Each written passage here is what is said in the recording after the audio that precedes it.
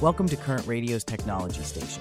Please enjoy today's selection of technology news. Celeste, did you get the recent security updates from Apple? They've patched 2 vulnerabilities that were being actively exploited. Yes, I did. It's a bit disconcerting, isn't it? The vulnerabilities were in WebKit, the engine that powers Safari and other apps. It's scary to think that hackers could remotely plant malicious code Like spyware, right?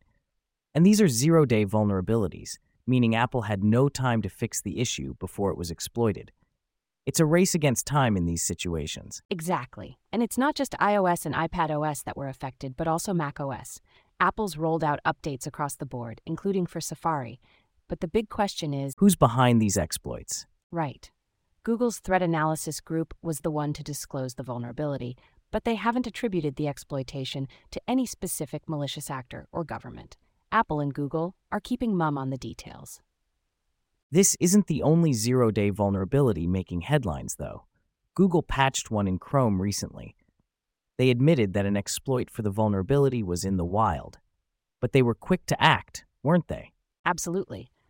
Google's Maddie Stone mentioned that the Chrome bug was fixed within 4 days.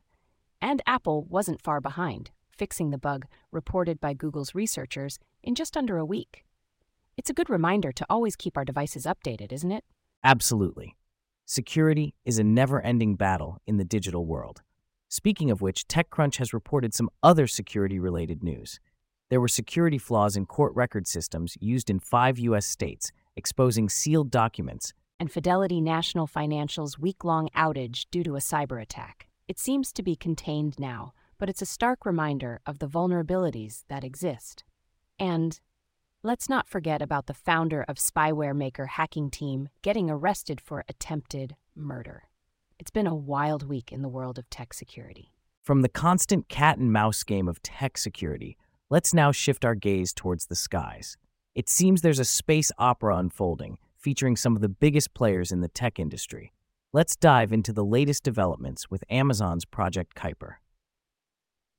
So, Celeste, Amazon's Project Kuiper is making headlines again, this time with a surprising twist. They've bought 3 Falcon 9 launches from none other than SpaceX.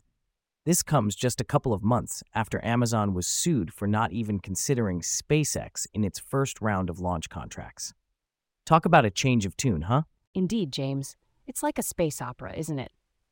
Amazon's mega constellation project, Project Kuiper, is planning to deploy over 3,000 satellites in low Earth orbit. The FCC has mandated that at least half of those satellites need to be up there by 2026. That's a tight deadline, and it seems Amazon is feeling the heat. Absolutely. To meet that deadline, Amazon had secured up to 83 launches from Arianespace, Blue Origin, and United Launch Alliance last year. That's a lot of rocket fuel and a lot of money. We're talking billions of dollars here. But then... Wait, James. Let's not gloss over the elephant in the room. Amazon, a company known for its meticulous approach to business, somehow overlooked SpaceX, arguably the most successful rocket company on the planet. That decision led to a lawsuit from Amazon shareholders, the Cleveland Bakers and Teamsters Pension Fund. Right you are, Celeste. The lawsuit alleges that Amazon's board spent less than 40 minutes approving these multi-billion-dollar launch agreements without considering SpaceX. Now that's a serious claim. It certainly is. The lawsuit goes on to claim that SpaceX wasn't even listed as a potential launch provider. In 2020, Amazon was in talks with Blue Origin, Arianespace, ULA, and an unnamed fourth company for the Kuiper launch contracts, but not SpaceX. The complaint describes this omission as inexplicable. And yet, here we are with Amazon purchasing 3 Falcon 9 launches from SpaceX. It's a dramatic turn of events, to say the least. We'll have to see how this plays out. The first of these missions is set to take off in mid-2025. Absolutely, James. It's a space race like no other, and we'll be right here keeping our listeners updated on every twist and turn. From the vast expanse of space, we now turn our attention to another frontier that's equally intriguing and fraught with challenges: the world of genealogy and personal data. In a concerning development, DNA testing company 23andMe has reported a significant data breach. Let's delve into the details. In the wake of the recent 23andMe data breach, the the company has revealed that around 14,000 customer accounts were accessed by hackers. That's about 0.1% of their customer base, Celeste. That's a significant number, James, but it's not just the 14,000 customers who are affected. Apparently, the hackers also accessed files containing profile information about other users' ancestry. These users had opted into 23andMe's DNA relatives feature. Right, it's a domino effect. One account gets breached, and suddenly the information of connected users is exposed. But the extent of this ripple effect is still unclear. The company hasn't specified how many of these other users were impacted. That's concerning. So what kind of data was stolen? The stolen data generally included ancestry information, and for a subset of those accounts, health-related information based on the user's genetics.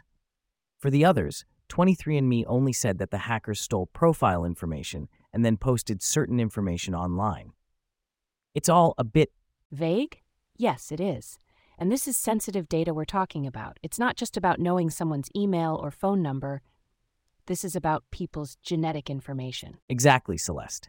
And what's more, this data was being sold on hacking forums. The price? Anywhere from $1 to $10 per victim. It's a whole new level of cybercrime. And it's not just 23andMe that's been targeted. There was another hacker on a different forum who claimed to have 300 terabytes of stolen 23andMe user data, asking for $50 million to sell the whole database.